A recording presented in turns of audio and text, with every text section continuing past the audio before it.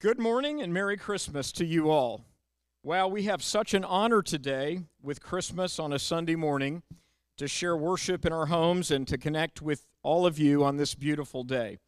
It's also a very full day and so much fun as Christmas morning always should be.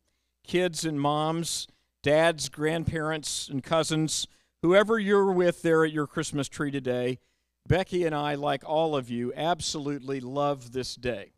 And we love to sing, lift our hearts in praises today. Just one song, keeping it shorter. We're going to share One Small Child.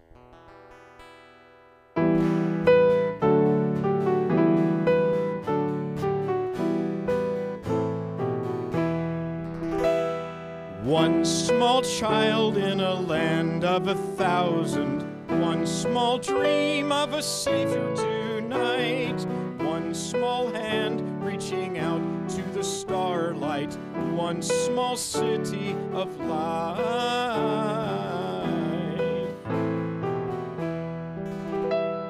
One king bringing his gold and riches, one king ruling an army of might, one king kneeling with incense candlelight, one king bringing us life.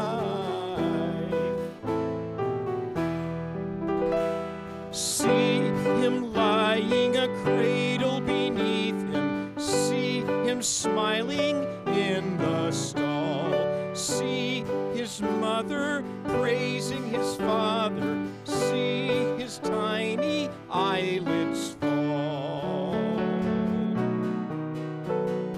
One king love, one small light from the flame of a candle, one small light from a city of might, one small light from the stars in the endless night, one small light from a face.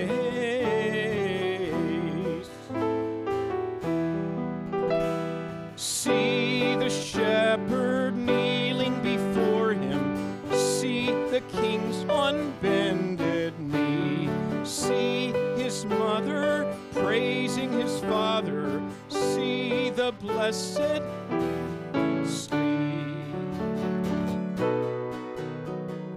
One small child in a land of 1,000, one small dream in a people of might, one small hand reaching out to the starlight, one small Savior of life.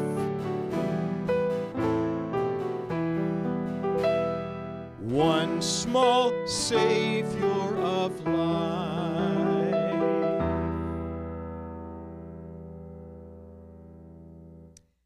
Amen.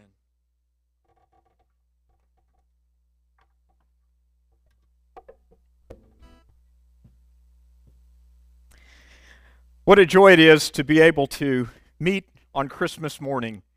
What a gift from God that we can treasure to be together at home, to be able to share together, but also to connect here, just thanking God for the incredible gift.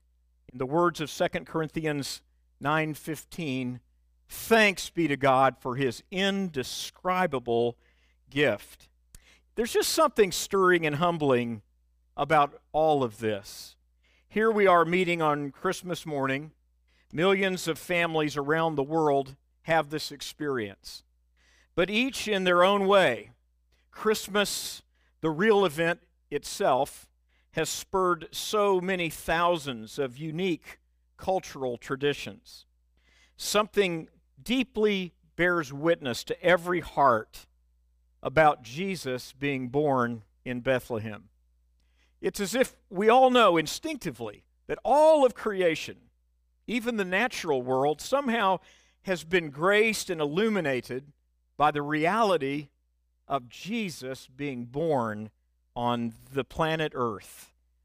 One of many examples of this is an old legend from the land of Bosnia.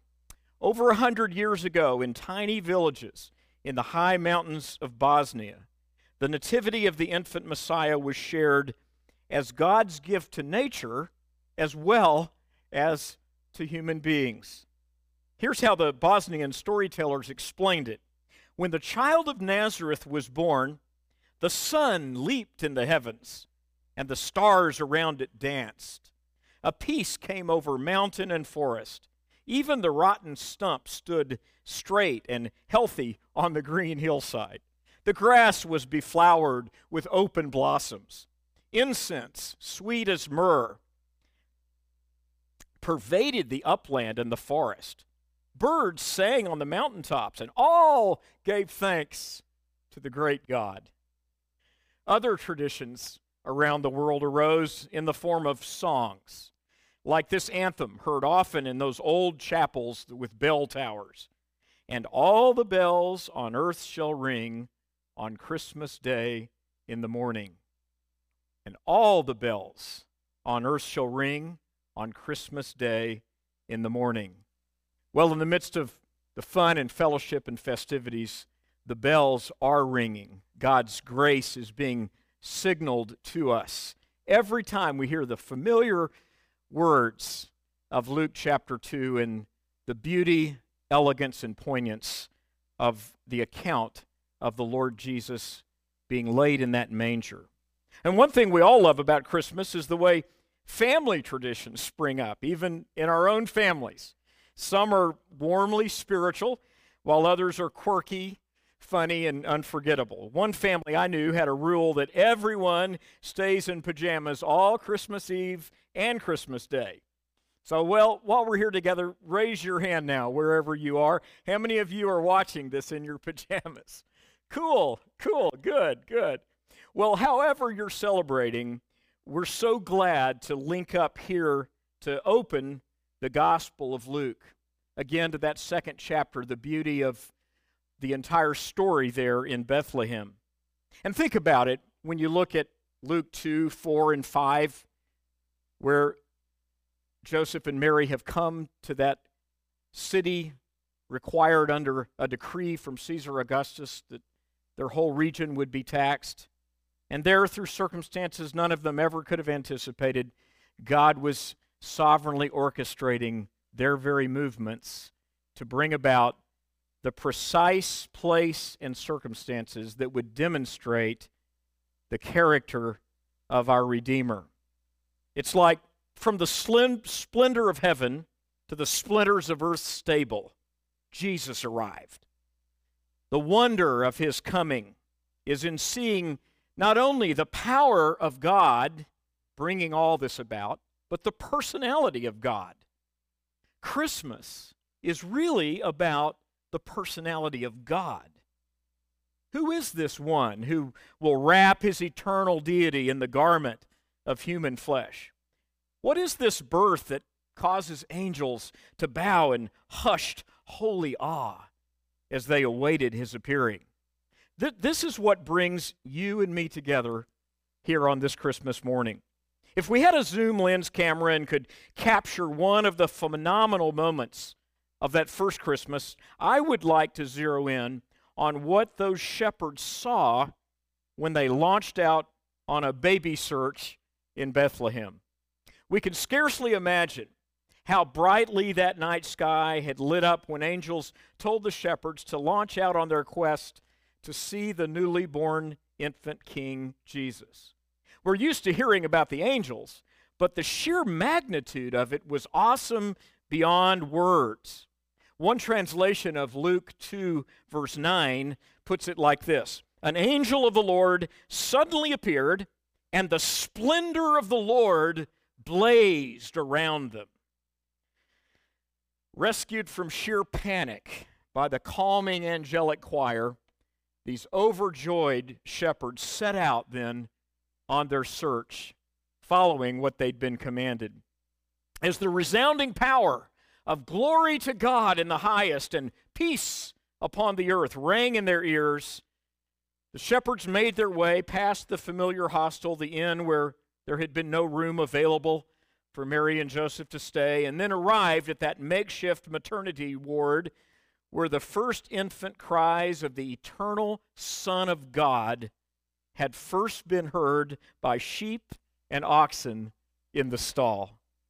Here's how their search on foot by night is pictured in the Gospel of Luke as the shepherds conversed among themselves. In Luke 2:16, let us go straight to Bethlehem then and see this thing that has happened, which the Lord has made known to us. So they came in a hurry and found their way to Mary and Joseph and the baby as he lay in the manger. Now, this morning, on this Christmas morning, I want to take a cue with you from the way those shepherds went to find Jesus. Speed is what jumps off the page from that conversation among those shepherds. They were hurrying. They went as fast as their feet could carry them. No lingering or dithering. Imagine just having heard the thunderous melodies of thousands of angels singing glory to God in the highest. This was urgent in the best possible way. What could be more urgent than rapidly following exactly what that archangel choir director had commanded them to do? Hadn't the angel given them a specific sign? He sure did. And there's a parallel command for us. Just as kids on this Christmas morning surely wanted to hurry and get to the tree earlier this morning, we're also called to a speedy response to God in our hearts. Christmas signals a powerful fact for all of us. God's good news already gives us all we need to get fresh zest and new energy to bring the light of Jesus to our world. That's true here for this church that we all share when we're together on other Sundays. Angelic commands aimed those shepherds to a cave they hadn't seen to find a baby of infinite authority with parents whose natural lives were on the same plane as the shepherds. And yet, even with speedy resolve, there's an intriguing gap in the instructions that they had, and that intriguing gap holds a powerful clue for us. You see, the angelic instructions were, go find the baby. But there was no GPS in their shepherding supplies. How would they find the baby? A poignant retelling of this rapid search of the shepherds by Alfred Edersheim, messianic biblical scholar of the late 19th century, man whose deep love for his Savior is evident in all the pages of his absolutely monumental work on the life of Jesus. And Edersheim writes about that scene, the shepherds going to find the baby. And he envisions a lantern swinging over the hostelry, that same inn that had no room for Mary and Joseph.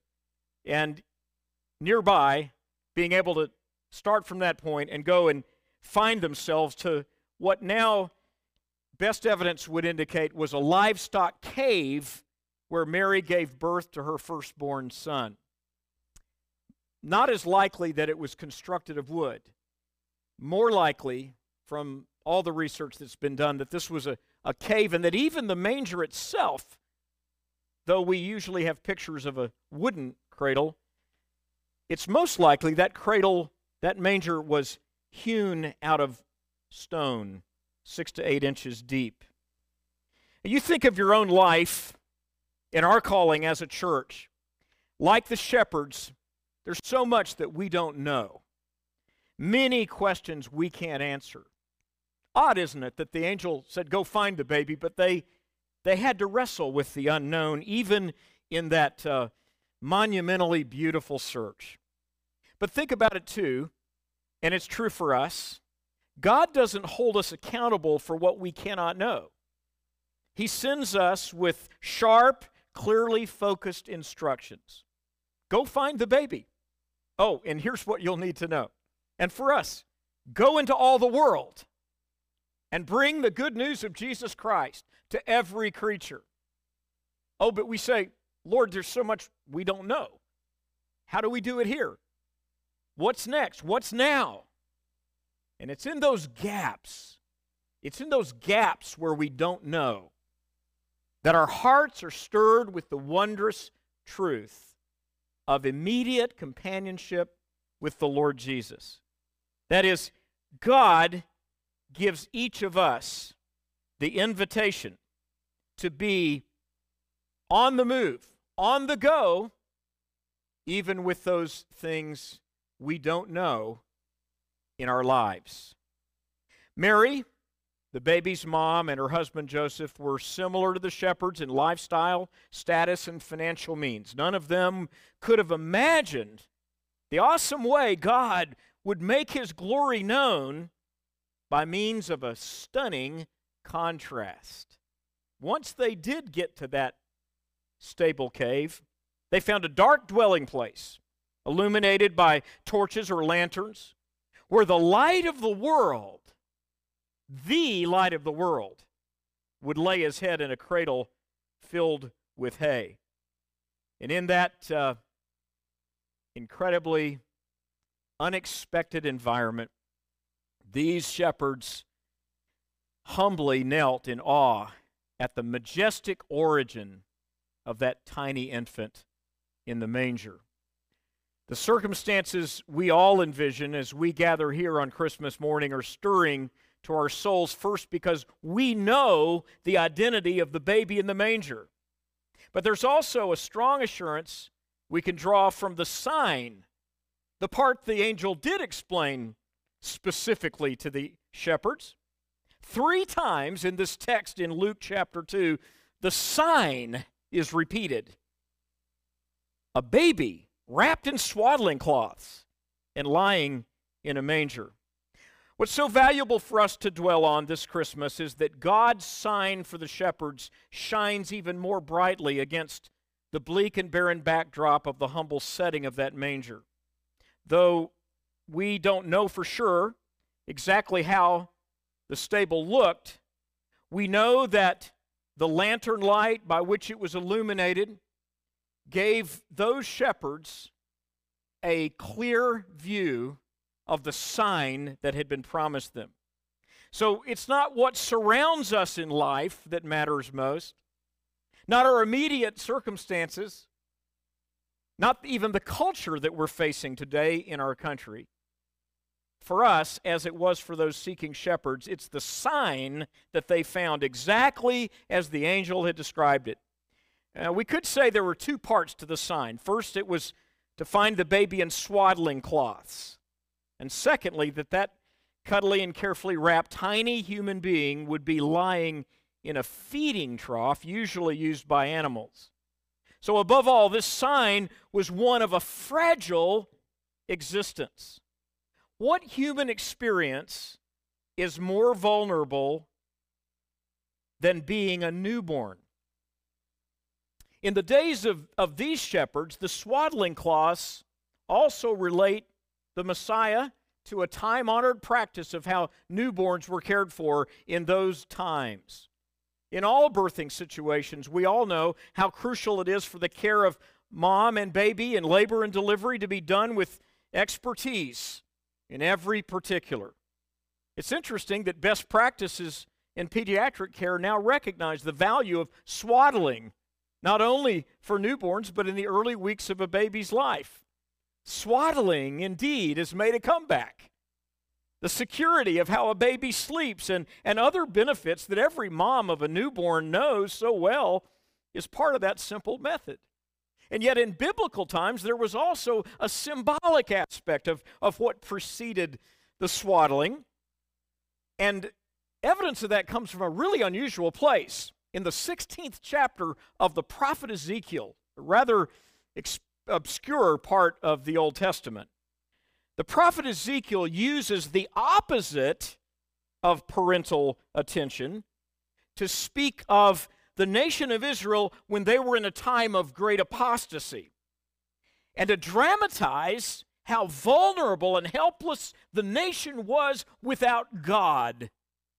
Ezekiel wrote of Israel, "As for your birth, on the day you were born, your navel cord was not cut, nor were you washed with water for cleansing. You were not rubbed with salt or wrapped in swaddling cloths. No eye looked with compassion on you. Rather, you were thrown out into the open field and left to die.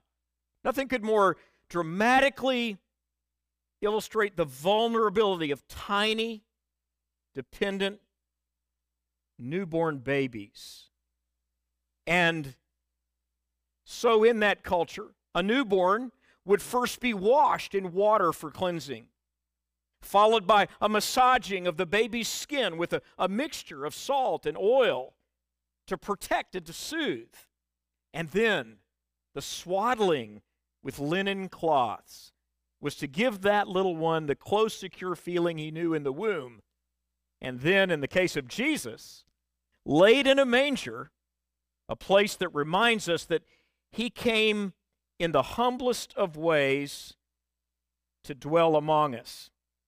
It's interesting that in Bethlehem today, there's a vivid and ongoing illustration of this very aspect of the Nativity, and that is in that structure of the Church of the Nativity, which happens to be the oldest and longest continuing in service place of worship in all of Christianity throughout the centuries, where still today tourists can go in and see the place in that cave that is believed to be very possibly the actual birthplace of Jesus. And whether it is or not literally, it's close enough in comparison to the kind of environment in which he would have been.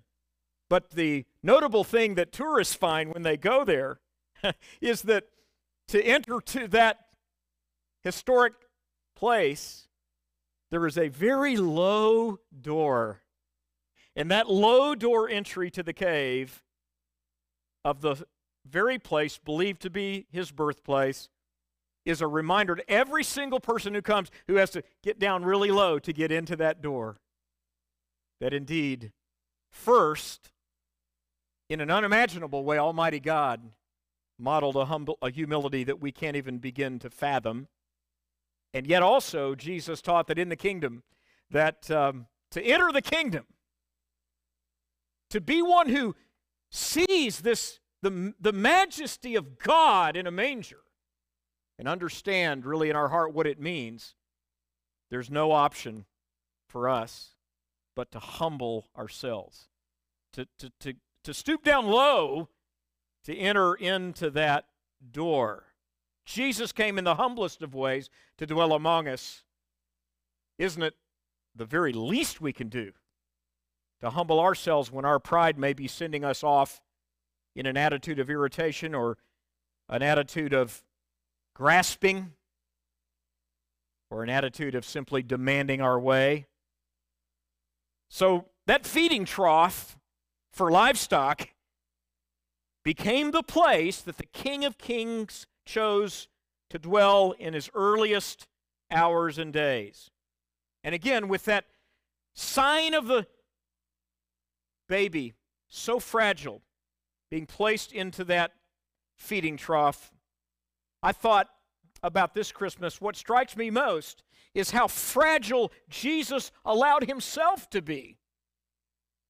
The Epistle to the Hebrews gives us a very keen insight into to help us answer the question, why?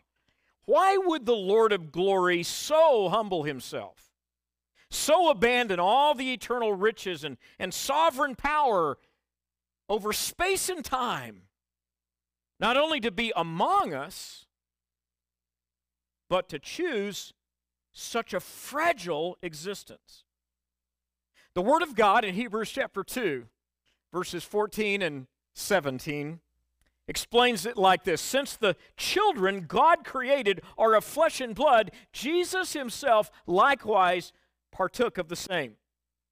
He had to be made like his brethren in all things, so that he might be the merciful and faithful high priest in things pertaining to God that each of us need. Friends, there are many ways in which we all are more fragile than we may realize. When Edersheim, that same Messianic Jewish scholar, reflected on this moment, he observed that on such a slender thread as the feeble throb of an infant life, the salvation of the world should hang, is truly astonishing. With no better shelter provided than a stable in a cave, and no other cradle than a manger, Emmanuel chose to dwell among us. Many people feel today themselves overwhelmed by forces of pressure that seem to be getting deeper and darker in the culture of our country. Kids are being exposed to evil that is unprecedented. We must know that our children, though each with specific gifts and talents, are still very fragile. They can be wounded by wicked words. They can be permanently affected by exposure to immorality. Families are made fragile when the strong, muscular design of covenant love and parental care for children is undermined in some way. Many institutions that people typically depend on have proven to be fragile. The elderly can be especially fragile. And young people wanting to chart a course for their future face obstacles that can dash their hopes and cause dreams and goals to be squashed. All kinds of fragility in our human experience. The wonderful news in all this is that wherever you feel fragile, the mighty Redeemer, who is your King, has already been there for you. When he was wrapped in swaddling cloths and lain in that manger, he chose that for you. On this Christmas, at the manger of His Majesty, we have a priceless gift. Jesus, our Redeemer, is indeed the one who reigns. He reigns supremely over a fallen world. His good news brings power, God's power, directly into every situation we face. To know the living Savior is to receive the gift of Almighty God. So bring your heart to Jesus today. Do it with new expectancy and new urgency. It's Christmas. Come in a hurry to see His Majesty in the manger. And remember that He did all of this on purpose. He did all of it by divine design. This Christmas morning is not incidental to our lives. It's central. You'll find the babe wrapped in swaddling cloths and lying in a manger. Yes, this will be His sign to you. In a fragile world, in a shaky society, in the face of sheer evil in the culture, Jesus reigns. Yeah, we're fragile. He's the one who handles with care. Our God reigns.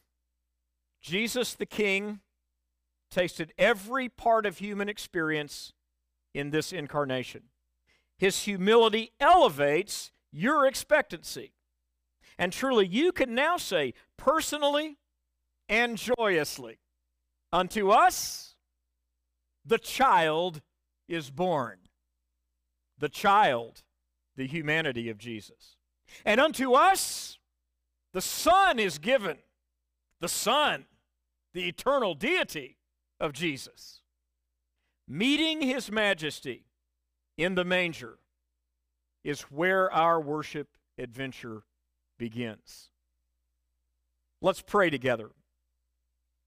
Oh Lord, we are so thankful on this Christmas morning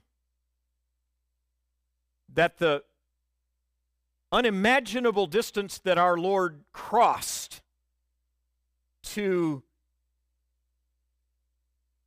lay aside the prerogatives of deity, to take upon Himself the form of a servant, to be found in fashion as a man, and to humble Himself first in the very experience of being conceived in the most infinitesimally tiny way, to be born of a virgin, and in his birth to be